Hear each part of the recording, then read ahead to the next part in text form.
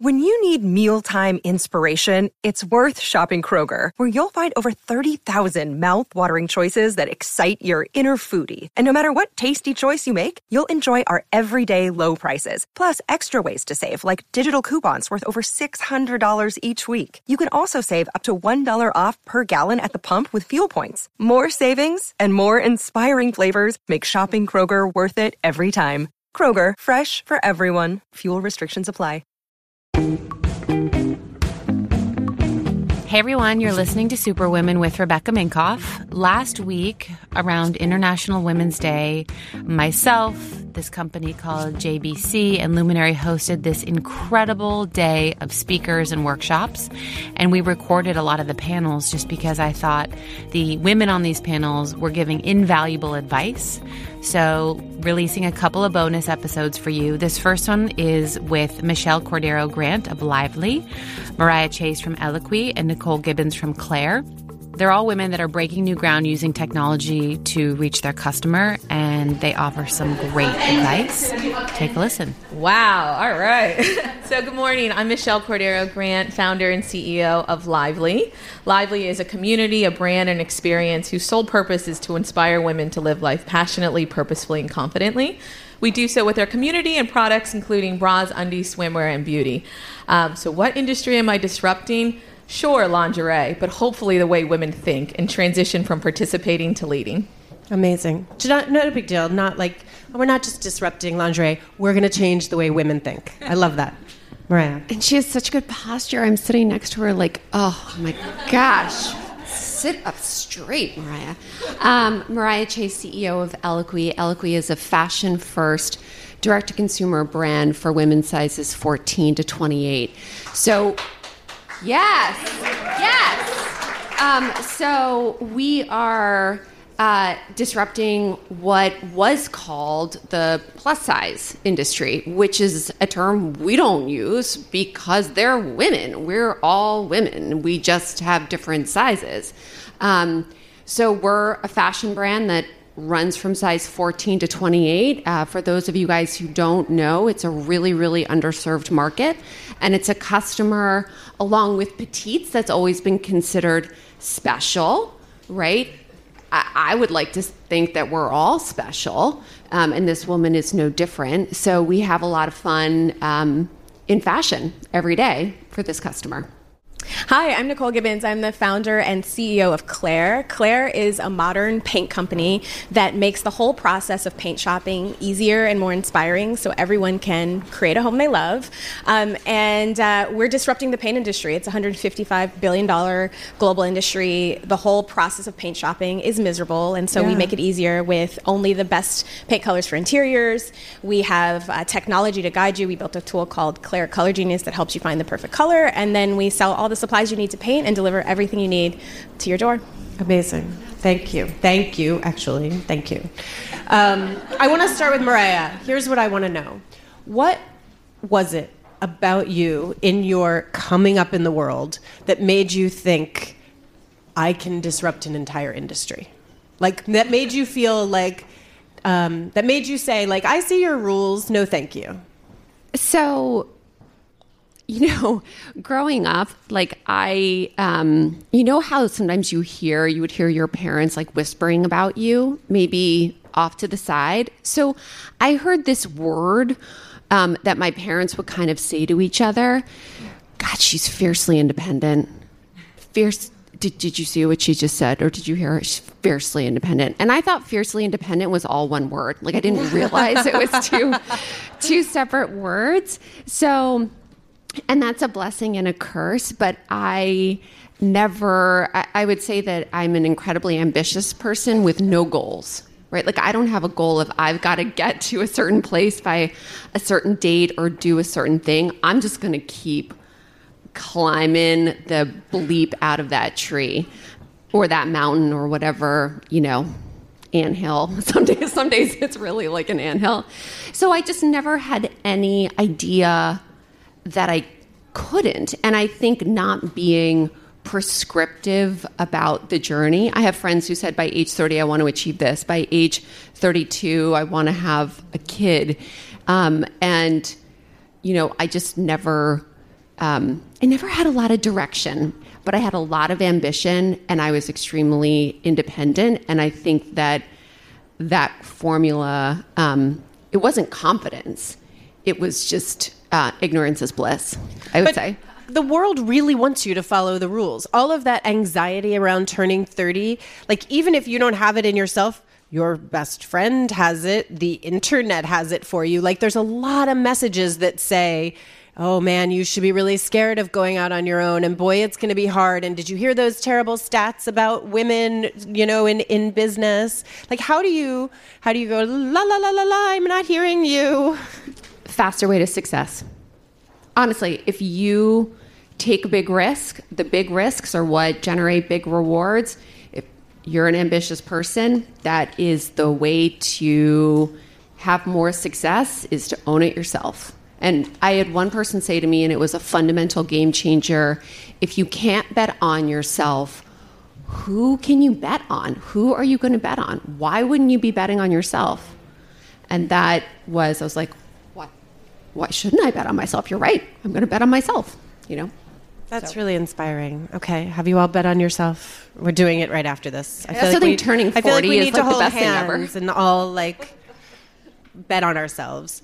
Nicole, talk to me about your early days. Like, how did you get started? And at what point were you like, I know, paint? Yeah. I would say, similar to Mariah, I've also been fiercely independent and also really, really ambitious. But I was also the kid who kind of to color outside the line, so to speak. Like, I never liked being put in a box. I always did what everyone else was not doing. If you ask me whether I like black or white, I'm going to say gray, because I don't I've always been the one that to do something different.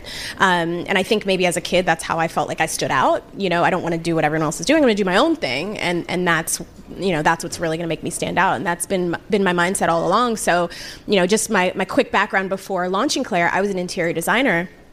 And the logical thing you'd think of for a designer to launch as a business might be furniture or bedding or something like that. And I just had this light bulb moment around paint. Again, go back to being really ambitious. I didn't want to do just another fill-in-the-blank product collection. I wanted to change a $155 billion global industry that hadn't seen any innovation, and make it better and take on these behemoth paint companies that, from my opinion, were not serving the needs of today's customer. And so, yeah, I just had this really, really big vision. Most people are not going to be like, oh, I'm going to start a paint company to take on Sherwin-Williams or whatever. That's a really ambitious goal. And here we are doing it. And is Sherwin-Williams like, hey, wait a minute, what happened there? Right? Have you gotten their attention? I mean, we're still very early, but I'll say all the incumbent paint brands have ordered products from us and are sitting in our email list. So they're paying attention and, I want to talk again about this idea of standing out, because that's also hard to do, right? Especially, you tell me, but I imagine that in interior design that you have to learn the rules and start at the bottom, and it's they want you to do a straight line to the top and apprentice for someone first. Is it something that rewards you standing out, or are there times where you felt this friction? Yeah, even just the path that you described, that was not my path to becoming an interior designer. I actually worked at Victoria's Secret doing PR, which is where Michelle worked as well, and I started side hustling. Oh, the side hustle. Doing I love a side design hustle. While I was doing fashion PR for VS. And so, and then I turned that side hustle into a full-time thing. And so I think I've always been different. And then, just on top of me choosing paths that didn't seem logical, if you look at my background, I'm also a Black woman, so I definitely stand out. When I'm at, in the interior design world, I was one of few. In the world of venture-backed startups, I'm one of very few. I don't know if you guys know the stats, but Black women typically receive 0.2% of the venture dollars. And so I don't look like a typical founder that's out there raising venture capital. So yeah, I think just in every regard, I'm not who you think when you think about successful entrepreneur tackling a huge market. So you didn't have any choice but to stand out. Yeah, you were like, pretty much. This is me. Yeah, I'm standing out. Sorry, yeah. I can't blend in even if I try. Yeah, pretty much. Yeah. Often I'm the only one in the room, that looks like me, and I'm just very used to it. Your rules do not apply here. Yeah. You kind of have to position yourself as an outlier if you want to like cut through, break the ceilings, and yeah. I love that. And we're going to get back to side hustling, but I want to give you a chance. Here's what blows me away about you and your story. Talk to me about community. How did you go to start at Victoria's Secret, right? And then say, like, we need a tribe. I need a community. Talk to me about that. Yeah. Taking it back a little bit to like these two women just said, when I was growing up, I was always insanely curious. So I'd go to my friend's house in the neighborhood and I wouldn't play with my friends. I'd go talk to their parents. I would like constantly be asking them questions, and they'd call my mom. They're like, she needs to go home. Like, she's just bothering me all day. My first job, I would say I had a side hustle. I would come in at like 6 or 7 a.m., get all my work done, and say to my boss, can I just sit in the back corner of those management meetings? I want to understand what everyone here does. Like, what is a planner? What is the head of marketing? So it was just like very curious and slightly annoying.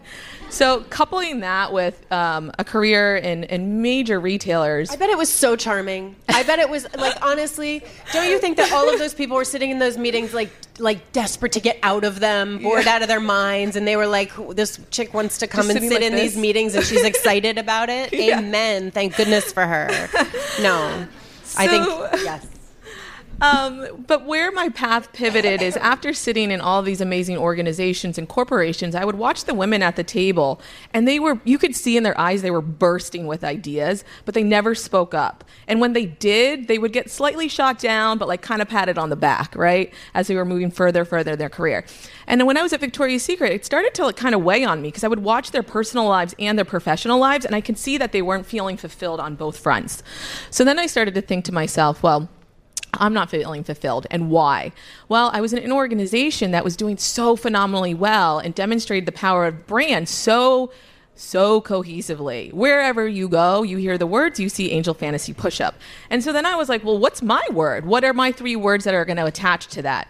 And what I realized is that I don't want to look like these marketing campaigns. I'm never going to. I'm an Indian girl from New Smithville, Pennsylvania. There was one Indian family and it was mine. Like, I never needed to belong, and that is actually my superhuman power, my individuality. And it clicked and the world shifted. I was like, I don't want to look like any of that. I want to look like me. How do I get warm women to feel like that? And once I acknowledged that, I started to realize that there's so many people around me that want to support me. There's so many people around me that are willing to take a risk and invest in me.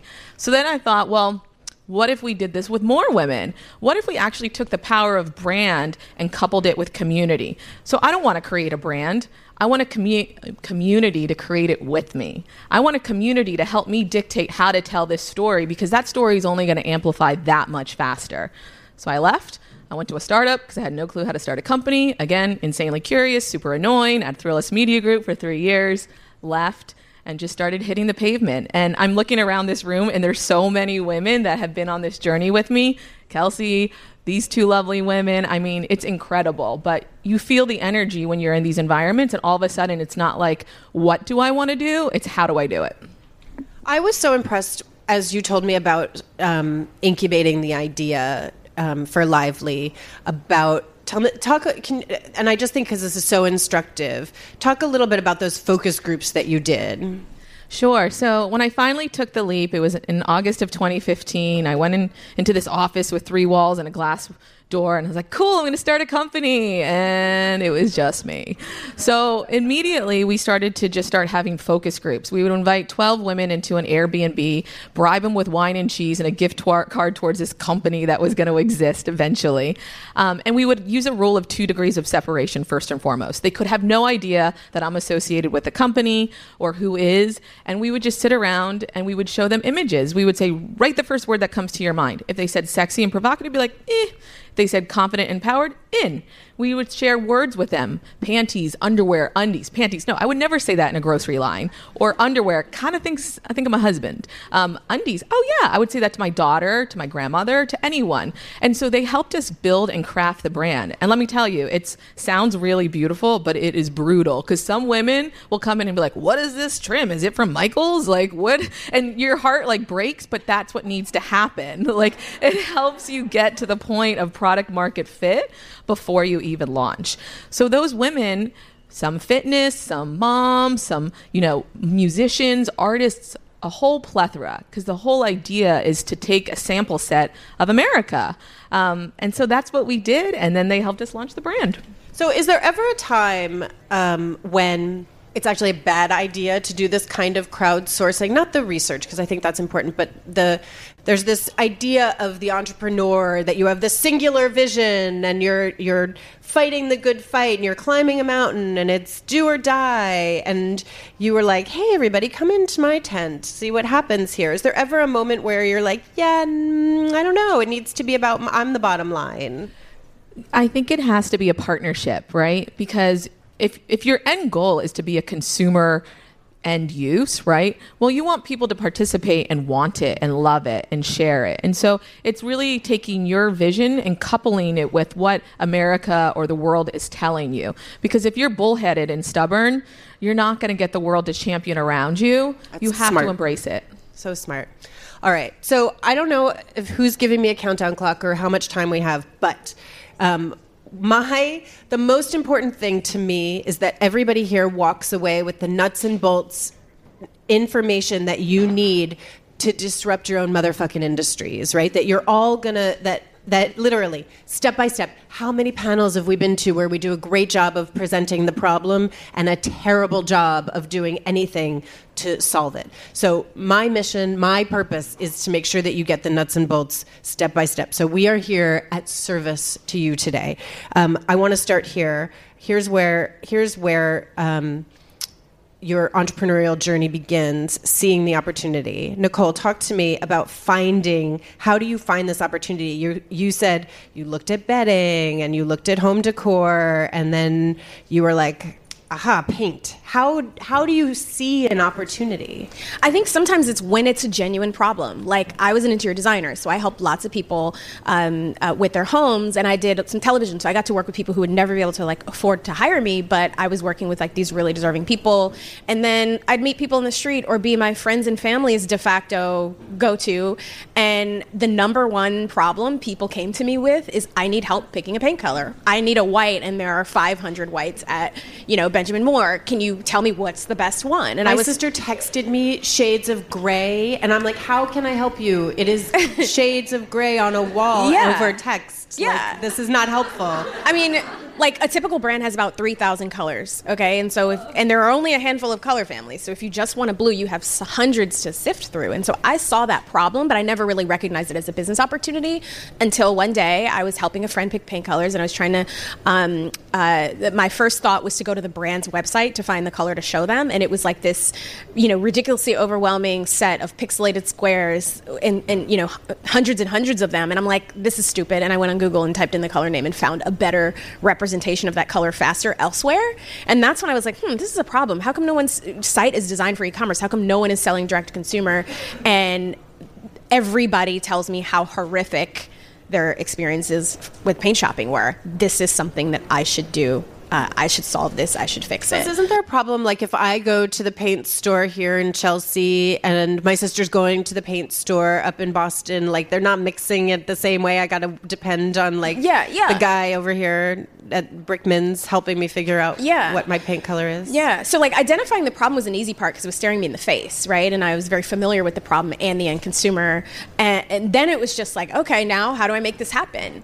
And, I did all the research, all the Googles, talked to everybody I knew, and just went out and made it happen. And I could talk about the steps, but if you want, but that's the gist of it. Well, how did you go from light bulb moment that it needs to be paint to making that thing happen?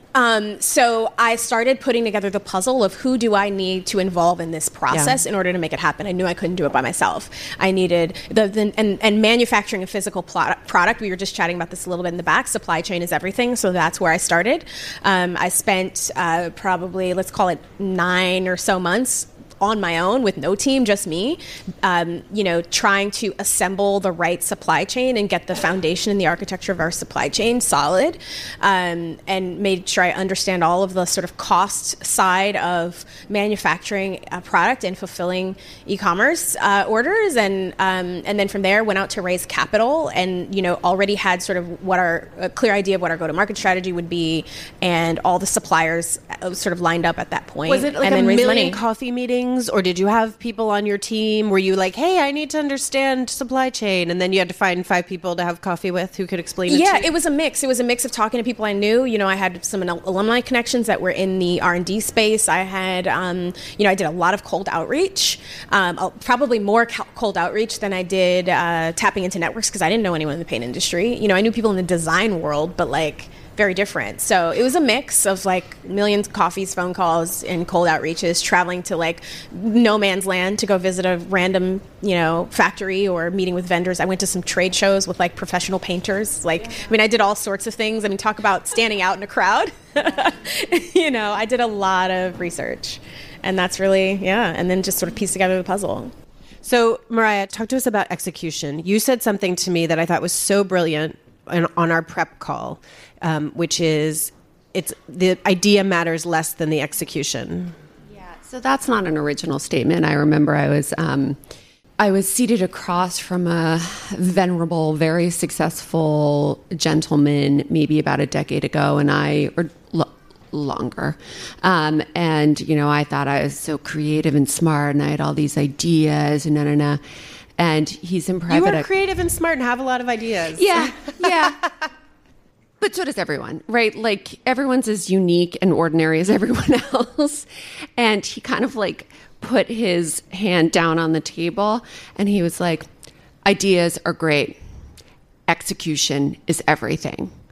And I was like, but if you don't have the great idea, then it's like, yeah, you'll have tons of great ideas. It's going to be how you execute them. And that really, really has stayed with me. And I hear people in the room are really connecting with this idea, with that. Executing is hard, right? Being able to take, your iPad out, or I remember, my dad was a huge yellow legal pad idea, doodle scribbler. But at some point, you've got to put that away and just put pedal to the metal and understand that there are 2 things I think about. Perfection is the death of creation, right? Do not try to get a Fabergé egg together. Your chicken's not going to lay a Fabergé egg, right? If the chicken is going to lay a broken egg, right? It's going to have 2 yolks. It's going to be funky. And the second thing is I found that I had to get fundamentally comfortable with being pretty continuously uncomfortable. There's just going to be something that sits to the side in your gut. I don't know what I'm doing. I don't know if this is right. I don't just a lot of, I don't know. Okay, that's right. You're on the right path. And I think I also came from a fashion PR background. So maybe, did you come fashion PR or just merchandising? Okay. But in, the first 7 years of my career were in communications, and some celebrity stuff. I delivered, diamonds to Diddy in a Beverly Hills hotel bungalow. He was getting a pedicure and eating fried chicken. And I was like, my parents paid for a great education. But I recognized pretty quickly where I over-indexed in terms of strengths and really where I under-indexed, which was finance, data, and analytics.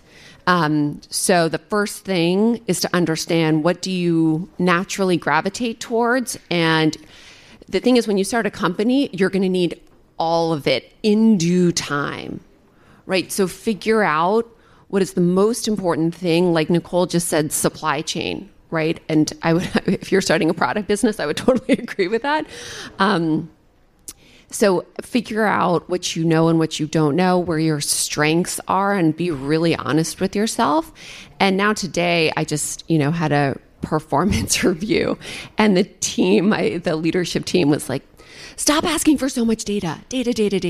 So I really really tried to overcompensate for what I knew was a weakness. And I think that's key to becoming a strong executor, is surrounding yourself with people who can help you fill in the gaps and ultimately make you look good.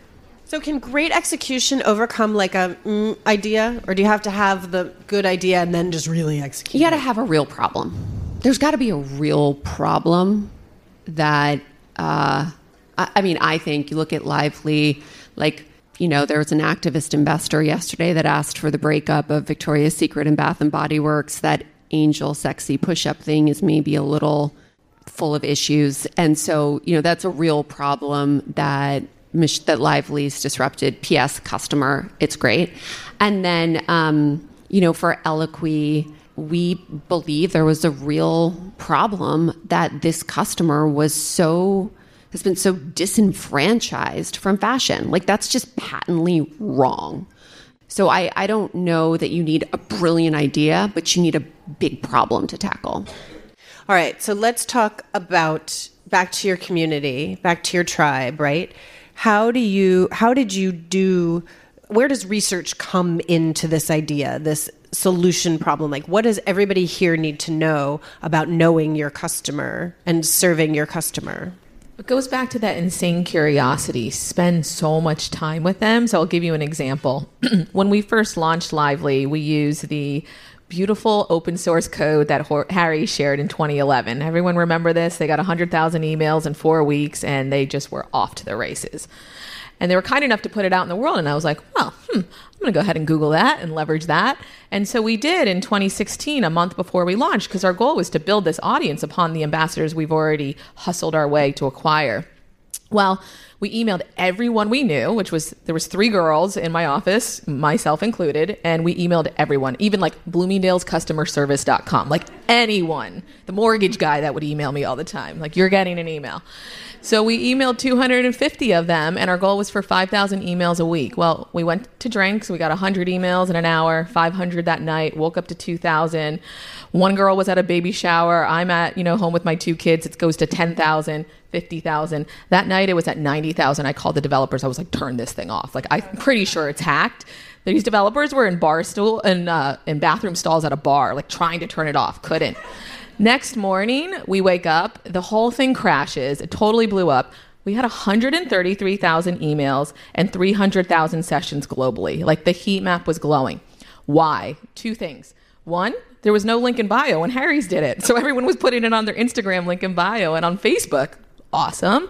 But 2, we spent the time with these women, these focus groups. Remember, we made sure the images were perfect to a degree. Interesting to them, right? We made sure the words were right. We made sure every piece of communication inspired women when they saw them. But my point around this is after that moment happened, the company launched. We didn't sell product. We turned on every customer service channel. We started to talk to these brand lovers first, these brand evangelists, these zealots. Why? Why are you so passionate about this? And we took all of that information and then generated our marketing campaigns off of that. We took their stories. These girls in Australia were literally saying, Michelle, my friend at school got an email from Lively. Where's my email? I was like, I don't freaking know. Whole thing blew up. But why do you want that email, right? So to this day, we still are so in touch with our customer. The first girl that DM'd me, her name is Taylor Tippett. She's from Chicago. My first 2 customers were Megan Osfar and Brett Garb. I know them. I know where they live. I know what they bought. And I know how many times they come back. And what do you call them, actually? Because you said ambassadors. Do you call them ambassadors? Hell yeah. Because an ambassador is they're out in the forefront. They're sharing what you're about. But here's the trick to an ambassador program. It can't be one way. So it can't be these girls are sharing and shouting Lively for us. We need to spend the time and get behind them. We need to understand what they're passionate about. And we've done so. We know everything about Kelsey and why she started Belforce and how she's having her first beautiful baby. And we know everything about Blank Box from the beginning and what they're doing and how badass they are. And we're always here to help them for their next step. We have girls that are inspired by really changing the world around mental health awareness. So we have a fundraiser around it. Girls have written their own books. We've helped them launch it. could be as fluffy as like, I love calligraphy. Great. We'll have a DIY class. But so it's not about you. It's about them. It has to be two-way. And this is the power of the thing that I am so fascinated, because I'm building my own tribe of women across the country. You are there in local markets, right? It's not like they don't feel like they're laddering up into some big giant corporation. You feel like you're in their community. Yes, you have to create that human connectivity. So we were really bullish and said, we're going to go on tour after I had my second son and kind of thing calmed down. Going on tour, girls. So we went to Dallas. We spent 10 days, went to Nashville, went to Chicago, went to San Francisco. And when we would leave these cities, we would identify the girls that could hold the torch for us when we were gone. So there's 2 girls in Dallas that are activating on our behalf that are really great pillars within that community with very different backgrounds, and a girl in Nashville and so forth. So really letting the community build and breathe and continue without you being there. Now, don't get me wrong, it's growing faster than we can keep up with. So anyone has any tips around that, let me know. I'm pretty sure it's called technology, but we're working on that. But it can't be about you. It's can't not be about the founder. us. You can't be there. You got kids. You got to Right. go have a life. Yeah, it has to be a living, breathing soul. The company, the brand, the community has to live without you. Amazing. I want to talk about something that's so important to me. This is my biggest pet peeve. This is the soapbox that I will stand on and the hill I will die on. I saw a lot of hands go up: fashion business, beauty business, wedding business. And these are all and all the businesses here, your customer is women, right? And very often, my biggest pet peeve in the world, people will say, oh, that's so nice for you in that women's business. When I was editor of 17, people were like, oh, that's so nice for you in all of I was like, 13 million readers, people. 13 million young minds. But though that's nice for you, you're teaching those girls how to kiss. I mean, my eyes are rolling in my head, right? And I see it so often that we feel a lot of women I know feel almost apologetic that they're in this women's business, right? In a women's space, women in business for women, and that it's not as powerful as traditionally men's businesses. And so this is my mission, is to change that dynamic, that when we talk about fashion, it is a massive industry. When we talk about beauty, it is a massive industry. We talk about home, huge industries that these women are disrupting, not like the cute little girl corner. So I want to go down the line real quick. What do you say to counteract that idea that you are generating real power and not just in some tiny little niche? It's a multi-billion-dollar industry. Let the dollars speak. Billions. When you frame it that way, even when it comes to like pitching VCs or something, they can be like, oh, that idea is cute. And then you say then you talk about the market size, and it changes the tone of the conversation. So I think that. So it's your numbers. You walk into the room with numbers. Nobody's going to argue with your numbers. You're like, this is not cute. This is massive. You can't argue with that. So I think in my experience, that's kind of how I framed it. Yeah, 100%. Know your stats, have your data.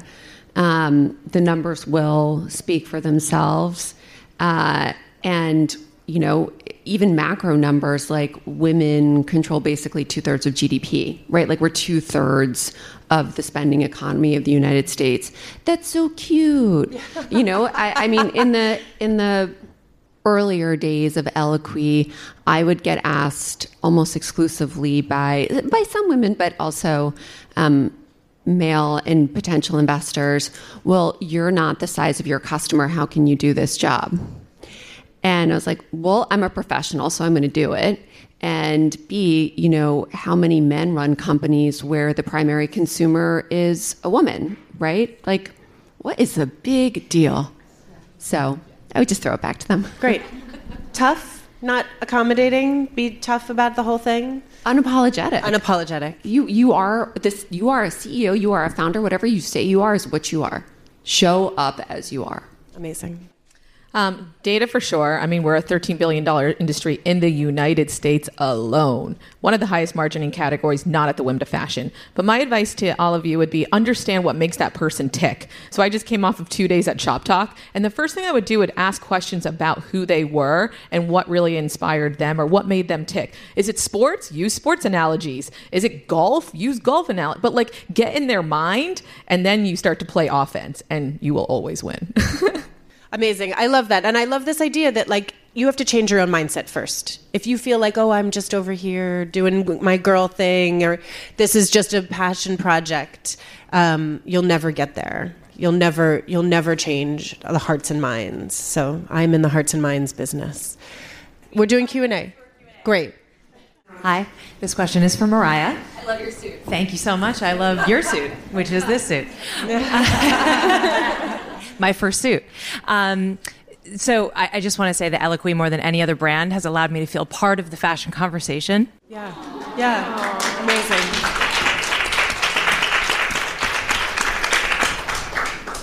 And you said something that really struck a chord with me, and I wondered if you had any practical advice around it. Feeling uncomfortable a lot is something that I can relate to as I grow.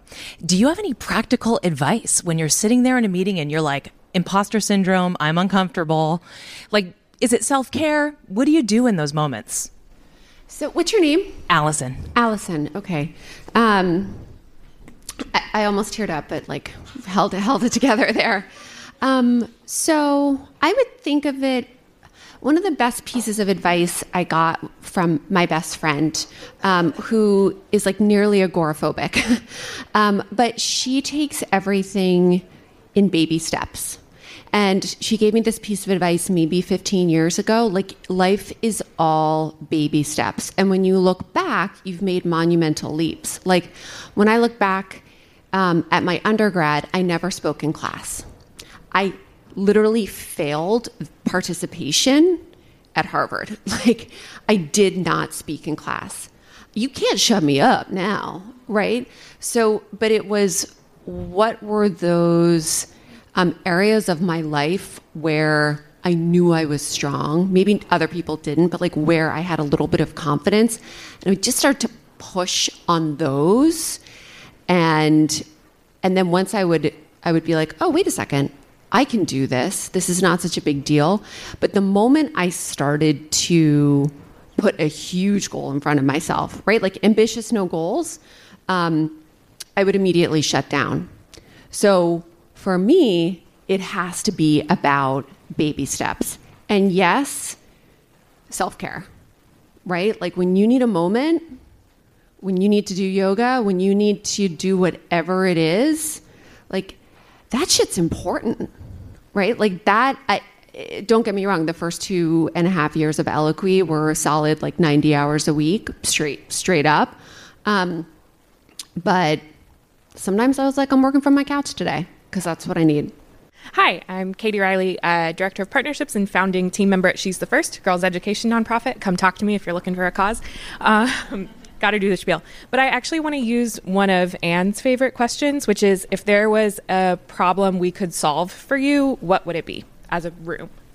So the reason I asked that question, Kate, I'm on the advisory committee for She's the First, and if anybody really, she means it, go ask her after, because they are doing amazing, amazing things.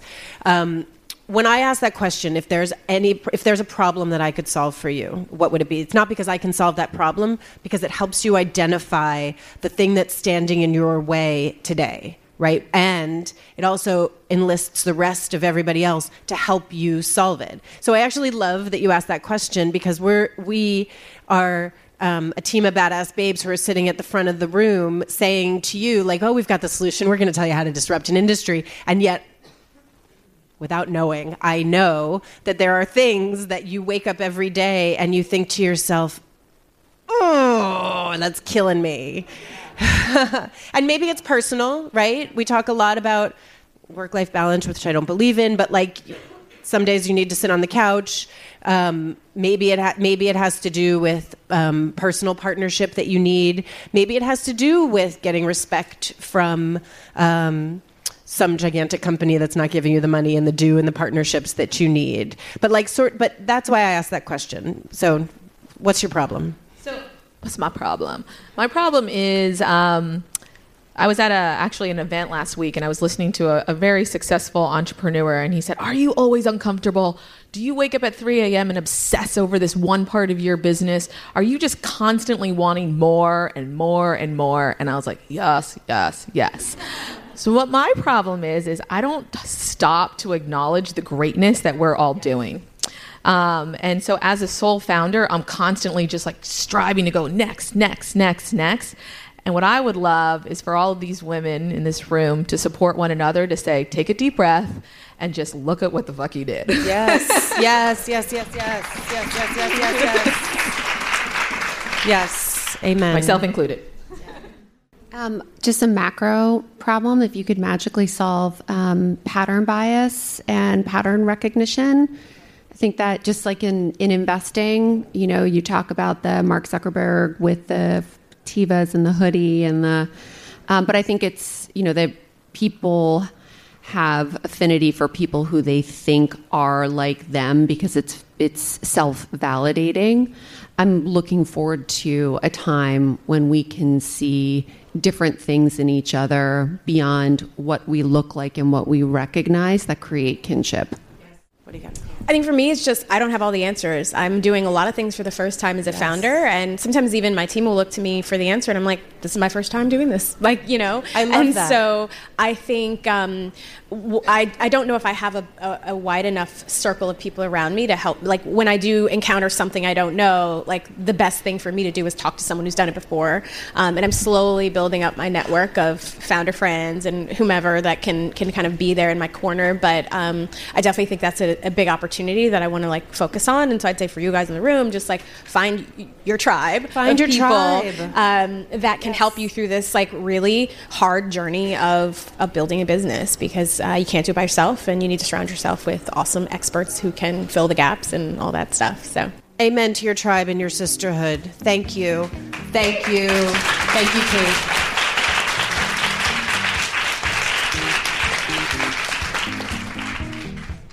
I'm Stephanie Floor, founder of Around the World Beauty.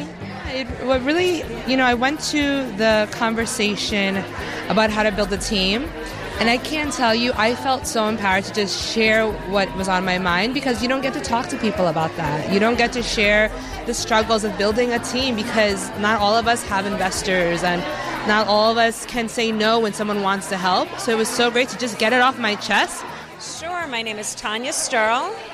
My brand is Sterl on Style, and I live right here in New York City. Overall, I just had a conversation with another woman in the ladies' room. She said of all the entrepreneurial women in business conferences, this one was different because each panel made sure to break it down to very practical advice that we could apply like today and tomorrow. It was like an education day. Each panel, I was able to take away definitive nuggets from, oh my gosh, women who have been doing this for years, some women they're on their third businesses already. So who better to learn from as a female founder than other female founders who've been through it, been there? Sure, my name is Sophie, and I'm the founder of Table Talk. I'm so grateful to be a part of the Female Founder Collective, and I just want to shout out Elizabeth Leonard. I really feel like she puts her heart and soul into, all that she does, and her and Rebecca work so well together, and I just hope Elizabeth also can just take a step back and admire all of the hard work she put in to see today come to life, because she does so much behind the scenes, and I just hope she gets, that shout out, because she really was able to create such a beautiful day, and everything was so effortless. So Rebecca and Elizabeth as a team is really what made everything happen.